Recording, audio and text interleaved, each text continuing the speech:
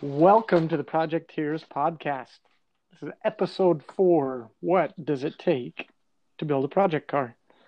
I am Joe, and I've got Kevin here with me, Hello. and we are coming to you live via satellite because we are in the middle of a quote unquote pandemic.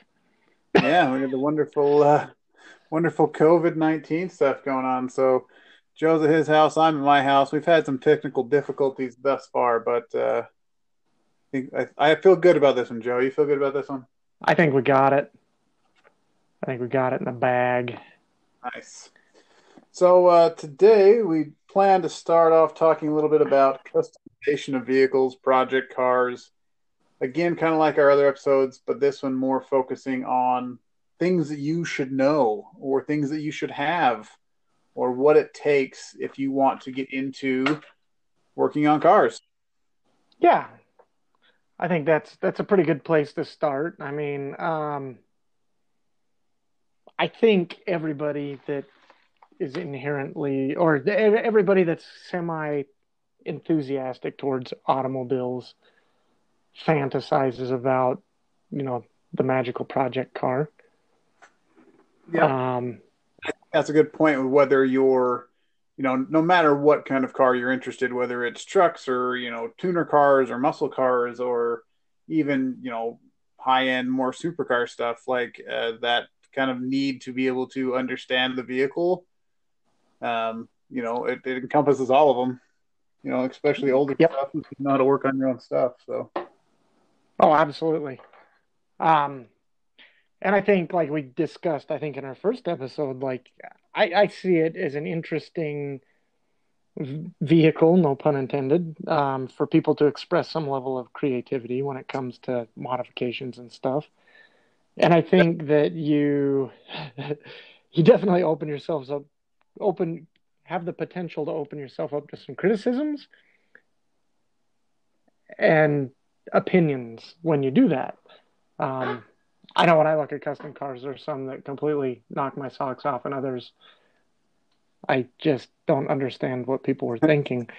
But I think that's the beauty of it, right? Like to part of it, yeah. I mean, if it has to to be seen that way sometimes. to each their own, and Right. they beauty's in the eye of the beholder or the builder, I guess, in that sense. So anyway, without further ado, we'll launch into it. I would say we take this conversation from the aspect of DIY, right? Like anybody can get a big stack of cash and have somebody build their project core for them, which I don't know. It's not cheating in a way, but it kind of is because I think No, the yeah, but sticking to what pro we know and what we do, yeah, along the lines of if you want to do it yourself, if you want to build this car yourself, if you want it for the experience, if you want it for the money yeah. saving, whatever it may be. That's what we're going to hit on today. So let's start at the beginning, Joe. Let's say you're a young kid, you love cars, you've got the car posters all over your wall, like every kid that loves cars does. What to me, I think I was thinking about it earlier. Uh, Step one, most important thing, be a mentor. That's what I'm going to say. What was that? Sorry, you kind of jumbled there. Number one for you would be what? What would be a mentor Oh yeah, very much so. I think in that my life was definitely my dad in the beginning. Like I took every opportunity I had, where I was forced into having the opportunities a lot of the times to go out and help him. Right? We were in the yeah, situation where when my dad was working on cars, it wasn't for performance gains, right? It was more for maybe a sense of something to drive to accomplishment. work on Monday. Yeah, exactly. It's maybe a sense of accomplishment, but more probably than anything, the money savings, right?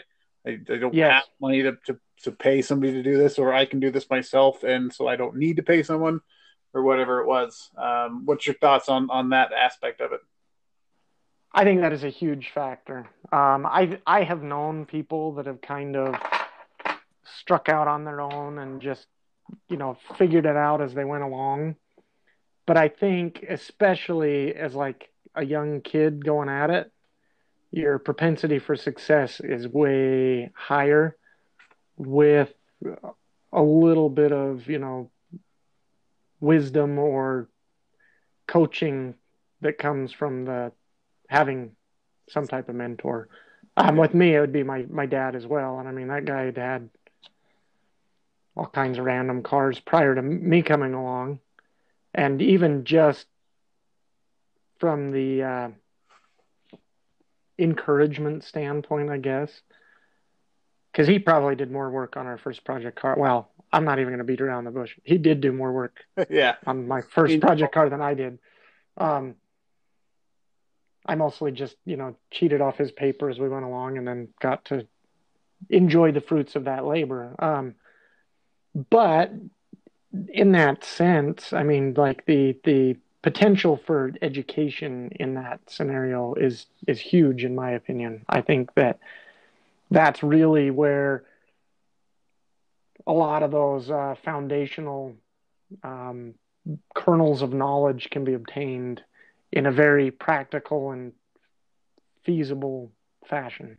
yeah. And I know I started off by saying a young kid, but I mean, really that extends to anyone getting into it. Oh yeah, You know, finding somebody, and what's even better than one mentor is multiple, right? Is finding different people you can yes, learn different stuff from. From my dad, I learned a lot of the maintenance aspect of stuff, the keeping things running, like you said, and having a vehicle to drive to on Monday. And and since I've met you, it's opened up a whole world of things I didn't even know existed. I had all the cool car pictures on my wall growing up, the custom cars and stuff, not realizing the extent of of custom and labor that went in to make those happen. Right? It was just yeah, pretty cool and a dream. But learning from people like let's from me, I mean, it's like got stuff from my dad. I've got stuff from people all along my path. Learning different stuff from different mechanics and fabricators and whatever. I think being around people, being around as much as you can, is going to be step number one for me. So very very much so. I would agree with that, and I think um, this is kind of one of my life mantras anyway. Is I mean can you could and should never stop learning. yeah, Um, Even if it's, I mean, when I get bored, I get on social media and stuff and just look at random happenings in that arena. And there's always somebody trying something somewhere would be the best way I could sum it up. And I tell my kids this all the time. I'm like, you're never going to be, let's say, you'll always find someone that's better at something than you, but you'll never find someone that's better at everything than you. And I think that's something like myself, perfect example. Like I get on social media sometimes and it's like I see what other people are doing. It's like, man, I wish I could do that, right? But it's yeah, at the end of the day, it's like, well, there's some things I can do, or the anybody really could do, um, just because you don't have the budget or the facilities or necessarily the resources to do something in its entirety doesn't mean that you can't glean something from somebody else's um, work as a means of inspiration, to push in new directions. yeah.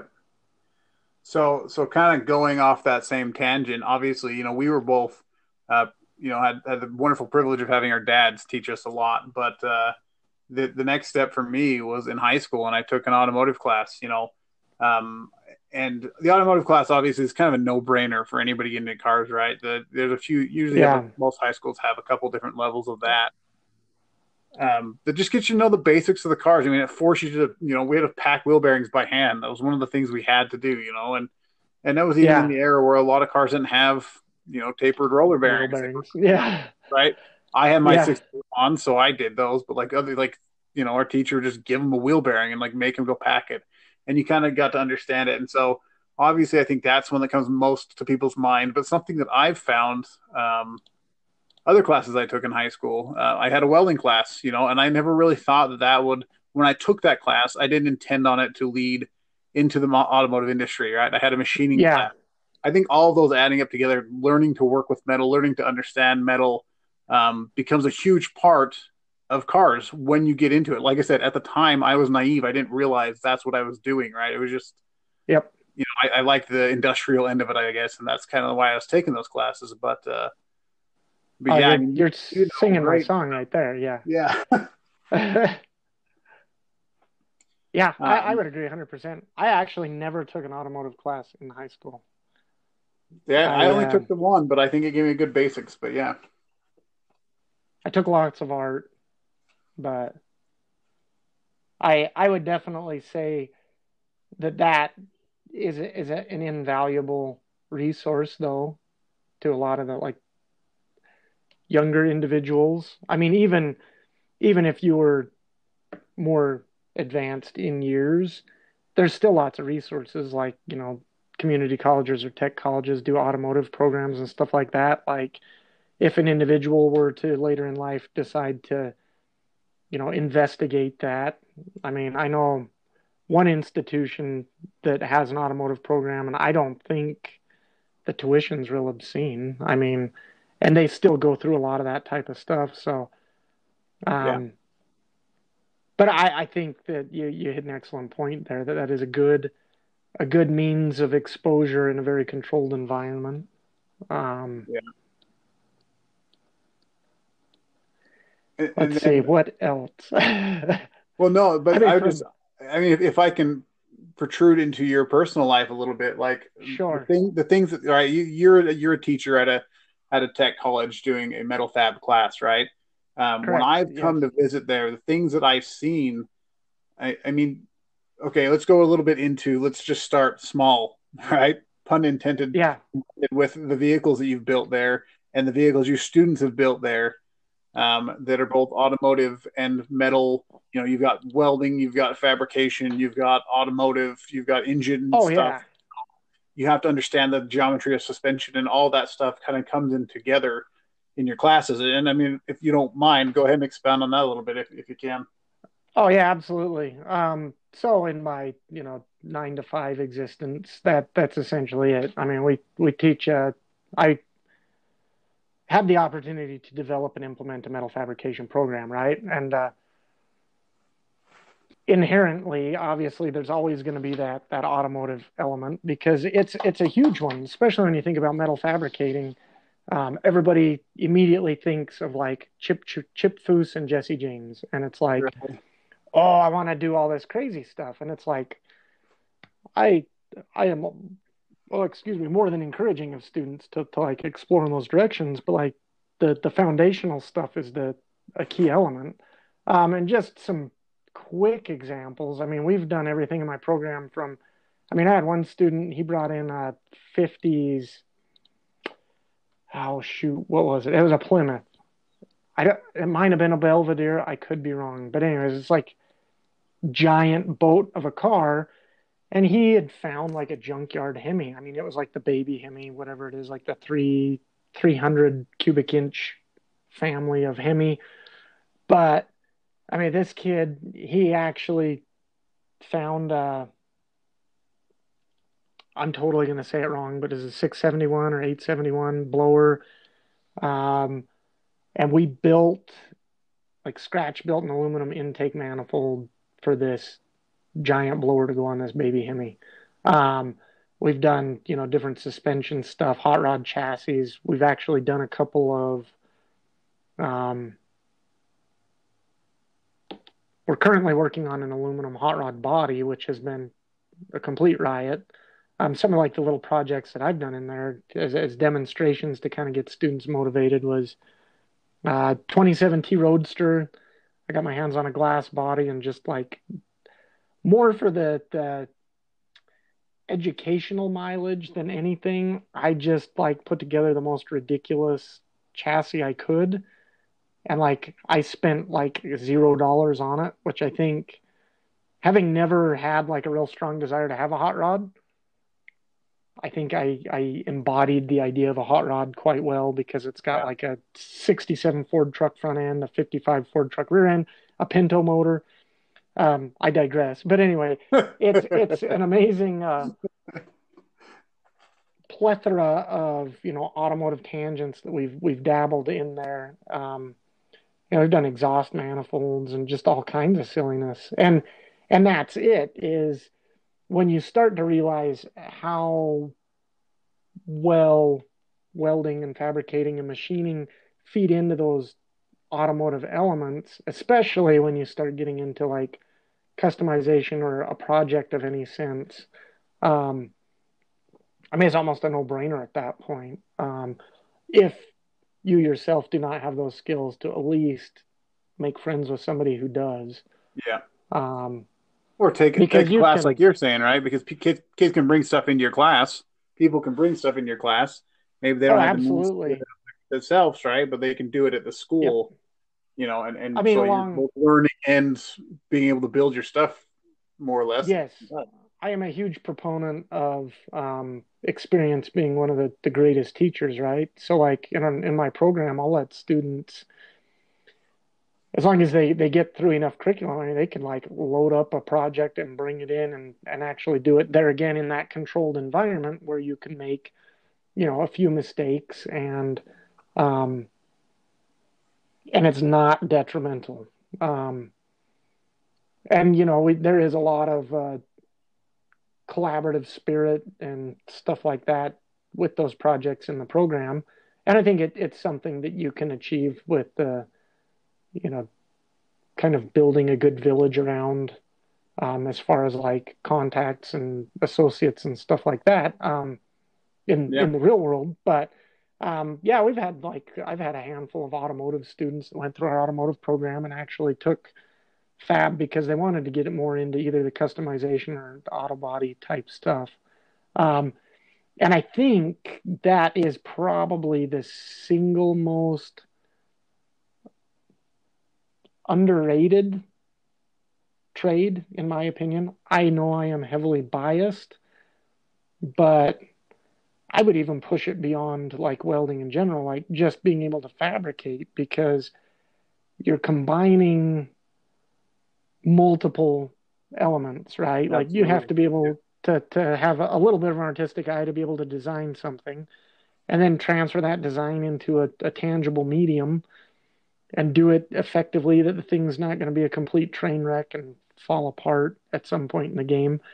I think there's a lot of facets there. Um, and when you look at like all these people over the years, a good example would be Ed Roth because he did fiberglass with a lot of his cars. I am not a fiberglass fan. That guy did amazing things with fiberglass that like I would not be afraid to try in metal, but with glass, I don't know that's a different element. I will not go off on my metal versus composite rant though, because I have a heck of a rant on that. But we'll save that for another time. We'll give Joe an episode on Um, ranting about that another time. yeah, because So metal's an amazing thing. Anyway, yeah, so I mean that's basically, I mean, we've kind of beat the dead horse at this point now, but educate yourself, right? Know what you're getting into. yeah, Find a situation you can get into that's like you're saying, a little bit more of a structured place where you can. I mean, the basics for me, like learning to use a grinder, learning where the sparks are going to fly and how not to hold it so it doesn't kick back and hit you, and yeah, you know what I mean. Like you get your basics, you get your yep, knowledge. Automotive, obviously, it's a given, but look into doing the welding, look into doing the fabricating, look into doing machining where you're yeah, working at these types of things and you can learn to make shapes and to, how the metal works and everything. So education and beyond automotive, right? Like yeah, another quick tangent, like when I worked at the off-road shop, you have mechanics who are great. They know how to do stuff. But if you have somebody who's a mechanic that can also weld, like, and then can also fabricate stuff like that was triple huge. threat. Yeah, So much more than just a regular mechanic. I mean, not money wise. I mean, I'm sure probably money wise to certain companies, but just to me, like as a salesman, knowing that I had somebody there that could do the day to day yep, when special things came in or situations arose where something broke and we couldn't find a part, having somebody can build something, you know, and it's all like you're saying, it's all intertwined, it's all related, it's all stuff you can do together. So, um, and I think on that, I'll get there. Give me 30 seconds. But like if an individual were to undertake a project and say they had very, very limited access to resources and stuff, even if they take a very incremental approach to a project, you can, kind of baby step it into a lot of this stuff, um, just by taking it small bites and, there again, hyper calculated risks, right? Like, okay, I've never run a grinder before. Well, before I go hacking off a quarter panel to replace it, let's, try it somewhere where it's less consequential, I guess. Yep. Um, anyway, that's my little tangent there. No, that's good. Um, Yeah, let's go so, ahead. oh, I was just gonna segue into the next section, so I'll let you do Yeah. it. You do such a better job than I do anyway. No, So, I was just thinking here, it's just like shifting gears into the next segments. All right, you have your education, you're familiar with your surroundings, what you're using and stuff. Tools, right? The next thing is tools. For me, one tools. thing I've Yeah. learned, again, I keep reverting back to the shop. I learned so much there, right? But you have all the mechanics there that buy all the snap-on stuff. They buy them, the all the name brand tools because they use them hard. And do they need Yep. them? And is it worth the money to them? Absolutely. To someone like you and me, a Craftsman wrench or a Harbor Freight wrench, you know, Yep. it's fine. It's good enough for what you're doing. You're not doing it And it, all day, every day on these tools, trying yep. trying to build. So I think that's one thing. Like for a budget minded person, like go to Harbor Freight, get the basic tools from Harbor Freight. If you know what you're working on, obviously, if you're working on old classic American, you're going to buy a standard set of tools. If you're working on anything non-American, you're going to buy a metric set. Anything new, it's all going to be metric. So know what you're Yeah. planning to work on. I had a Scout, which is an old American vehicle that I put a bunch of Toyota stuff into it, which was all metric. So I had to have both sets because I Yes. made that choice. You Yeah. know, and something that you and I Yep. both use every time we get together, we both have one of the generic sets of tools, right? Just like your Oh yeah. and your sockets and your It's ratchets. easy to Yep, transport. it comes with Yeah, nice and package. you have like the bare bones or the essentials Yeah, essentially. But like if we when we go on our junkyard trip, yeah, we both have our little toolkits. If we're doing something off site, you at least have that foundational set to get going. and that's And enough for most cases, right? I mean, I built my whole oh Scout yeah, with more or less hand tools. Now, I mean, now that I've gotten into more stuff and I've seen the beauty of an electric impact, and yeah, how good they are now. I mean, they didn't used to be like that, right? But you've got a battery power. You don't have to worry about cords. You don't have to worry about hoses. You don't have to worry about yep, that kind of stuff. And I was going to ask you this when I was thinking.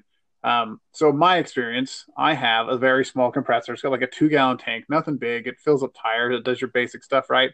I bought an air yeah, grinder from Harbor Freight to do something, and that grinder runs for like 10 seconds and I'm out of air.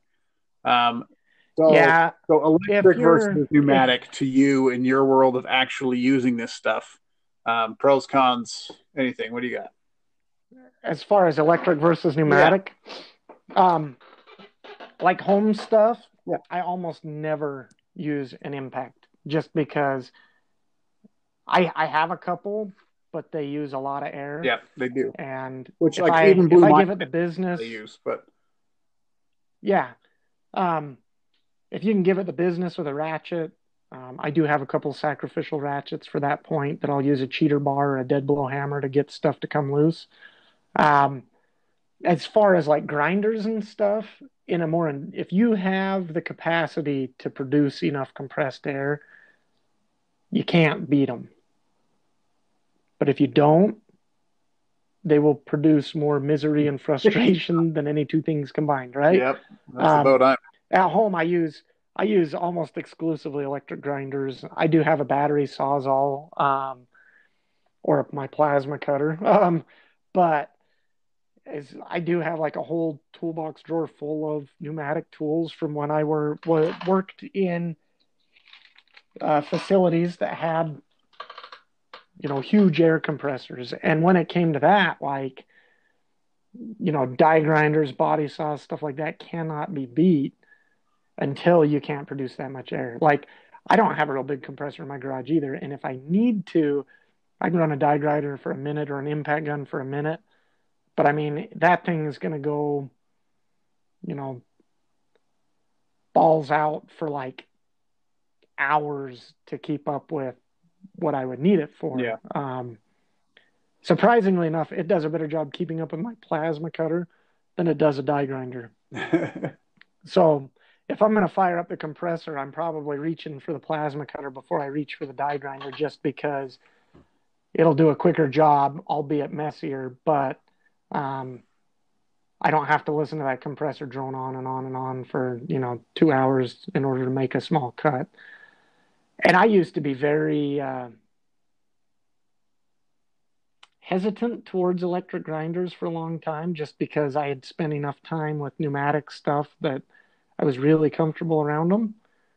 It took me a while to come around to using an electric grinder. And, I was a guy that like scoff and I'd watch like YouTube videos of dudes, you know, hacking a chunk out of a steel plate on their workbench with an electric grinder and a cutoff wheel. And I I am willing to admit that I have become that individual, because 9 times out of 10, it's just easier to use Right. that than, a pack of cutoff discs, even if you get good ones, is not that outrageous.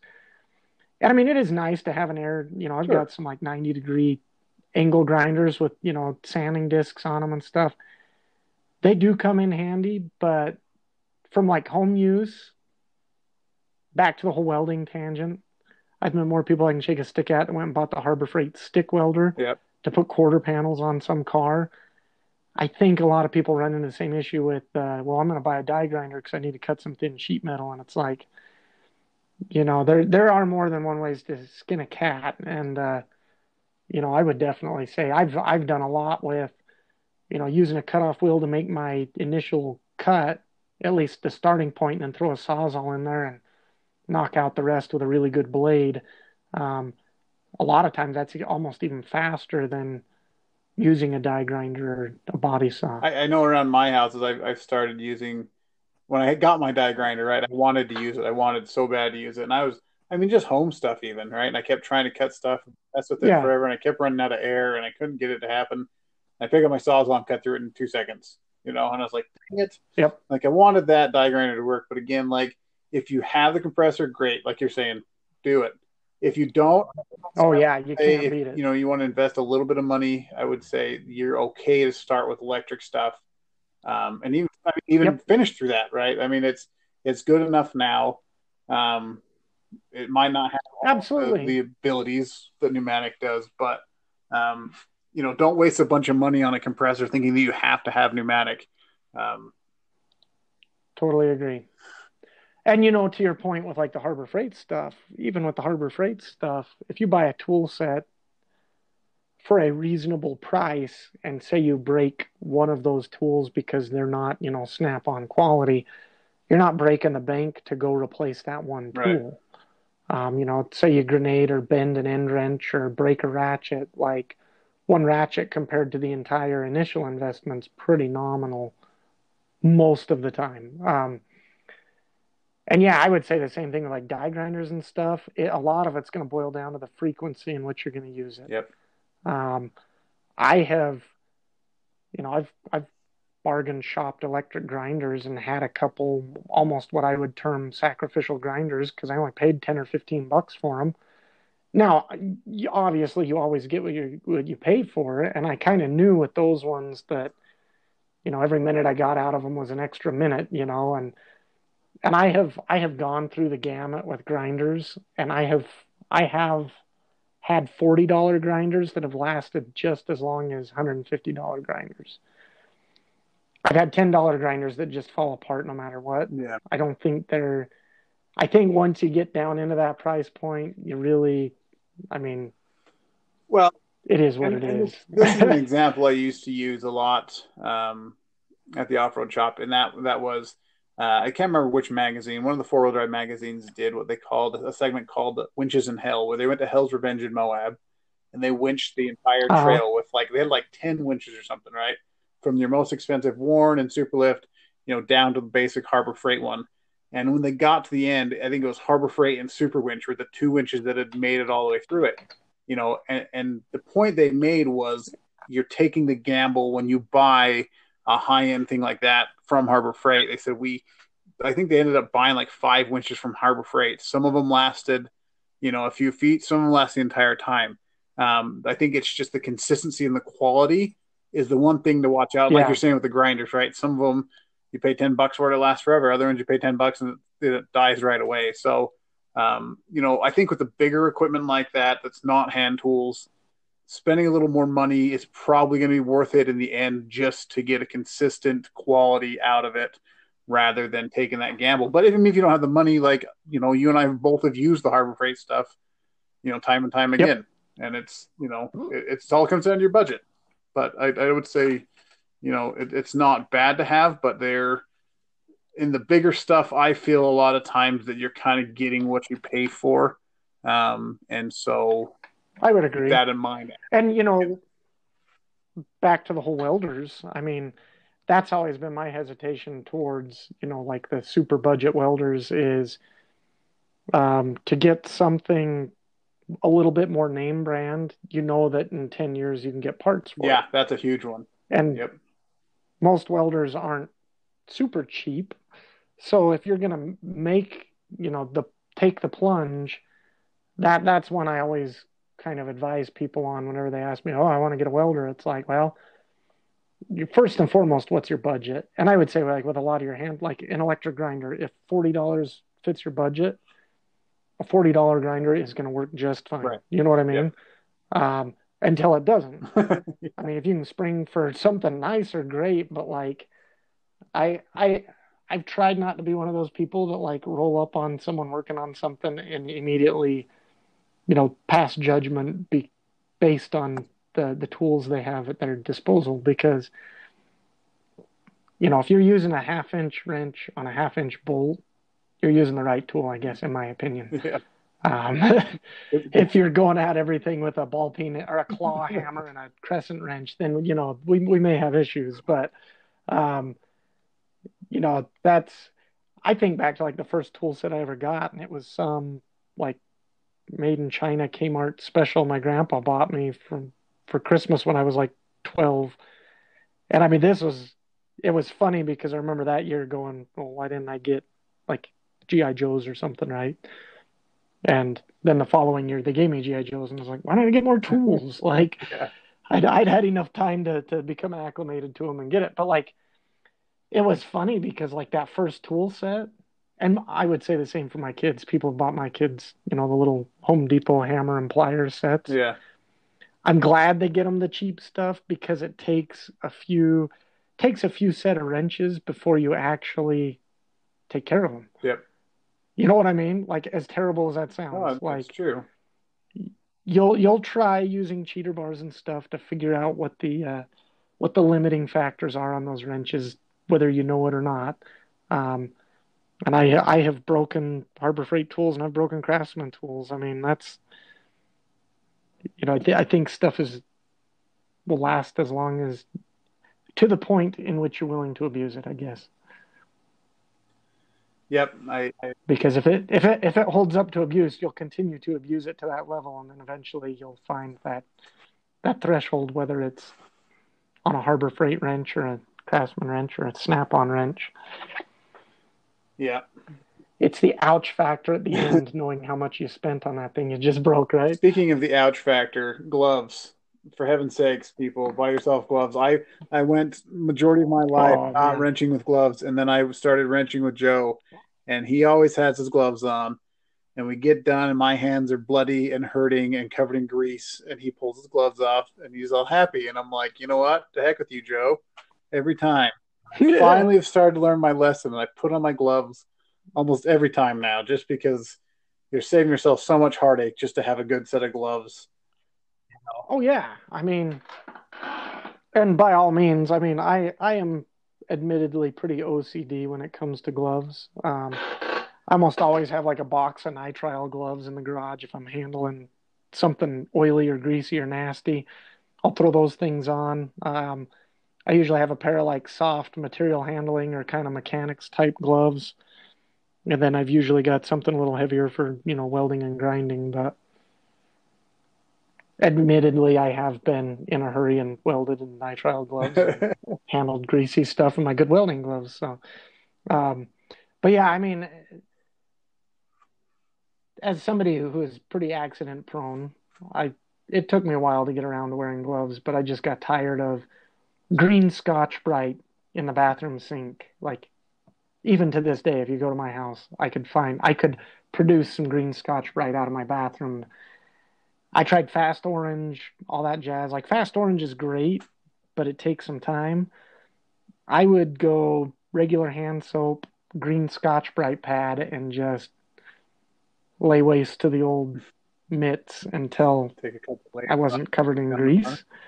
And yeah, once you resurface your hands a few times down a couple layers of skin, you start to go, maybe gloves would be a good Yeah. idea. Yeah, I mean, because I did that, and I was like, oh, that's and the mechanics I was around, like, oh, that's just the name of the job. But then when I was around you, I was like, oh no, there is a smarter way to do this.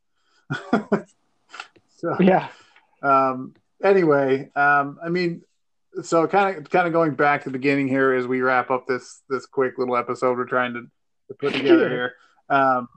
You know, what does it take? Customization. You want to customize a car. Where we started, education, educate yourself as much as you can. You have great, YouTube. Everything you want is on YouTube anymore. And there's oh forums yeah, everywhere, and there's clubs everywhere, and there's people that's willing to help you. I'd say number one, educate yourself. Get the project car.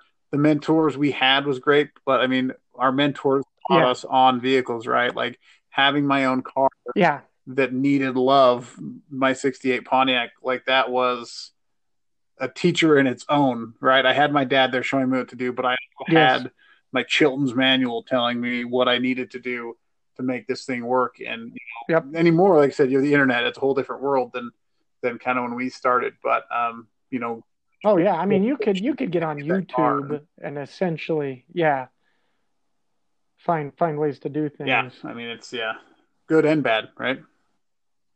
Correct. That is the perils of the internet is everybody is inherently leveled at the same uh, expertise, I guess, or not even expertise. I can't think of the word now. I totally failed. Everybody's considered a subject matter expert Yeah, yeah, inherently, whether they are or are not. I mean, you can make a YouTube video about Ford Pintos and know absolutely nothing about Ford Pintos. There is going to be someone that's going to watch that and perceive you to be the world renowned expert on Ford yeah. Pintos. I think that is one of the inherent risks of the internet as a resource, but that shouldn't deter anybody from No, utilizing I it mean as the wonderful such thing about the because it internet is, is. is there's 100 people that'll all show you how to do it, maybe all different ways. So don't take Oh this yeah, guy's opinion. Go out and keep looking and figure out who's doing it right and who's doing it wrong, and who the best person to learn from is if that's your resource, right? You have to kind of educate yourself yep. there. So And I think with the customization thing, just to throw that in at the end, they're again like incremental. I mean, as much as I would like to think we're all ambitious enough to just like undertake a huge custom car to begin with, um, probably the second most modified car that I've ever built would be my Spitfire, and it was my first project car, right? yep. But like when I put it together, it was like bone stock. Like I did not dive into like heavily modifying this thing right out the gate. Um, there was definitely that fundamental, foundational process, and then it slowly segued into, okay, how could things be done differently? Or, you know, I essentially grenaded the motor and then started looking at. I mean, this will date me a little bit, but the internet was still a new thing. So for a Triumph Spitfire, you either had to know someone that had the catalog to the random place in California that still sells parts for them, or you're out of luck, you know? Or you're putting Ford And Pinto so, stuff in it because that was your other option.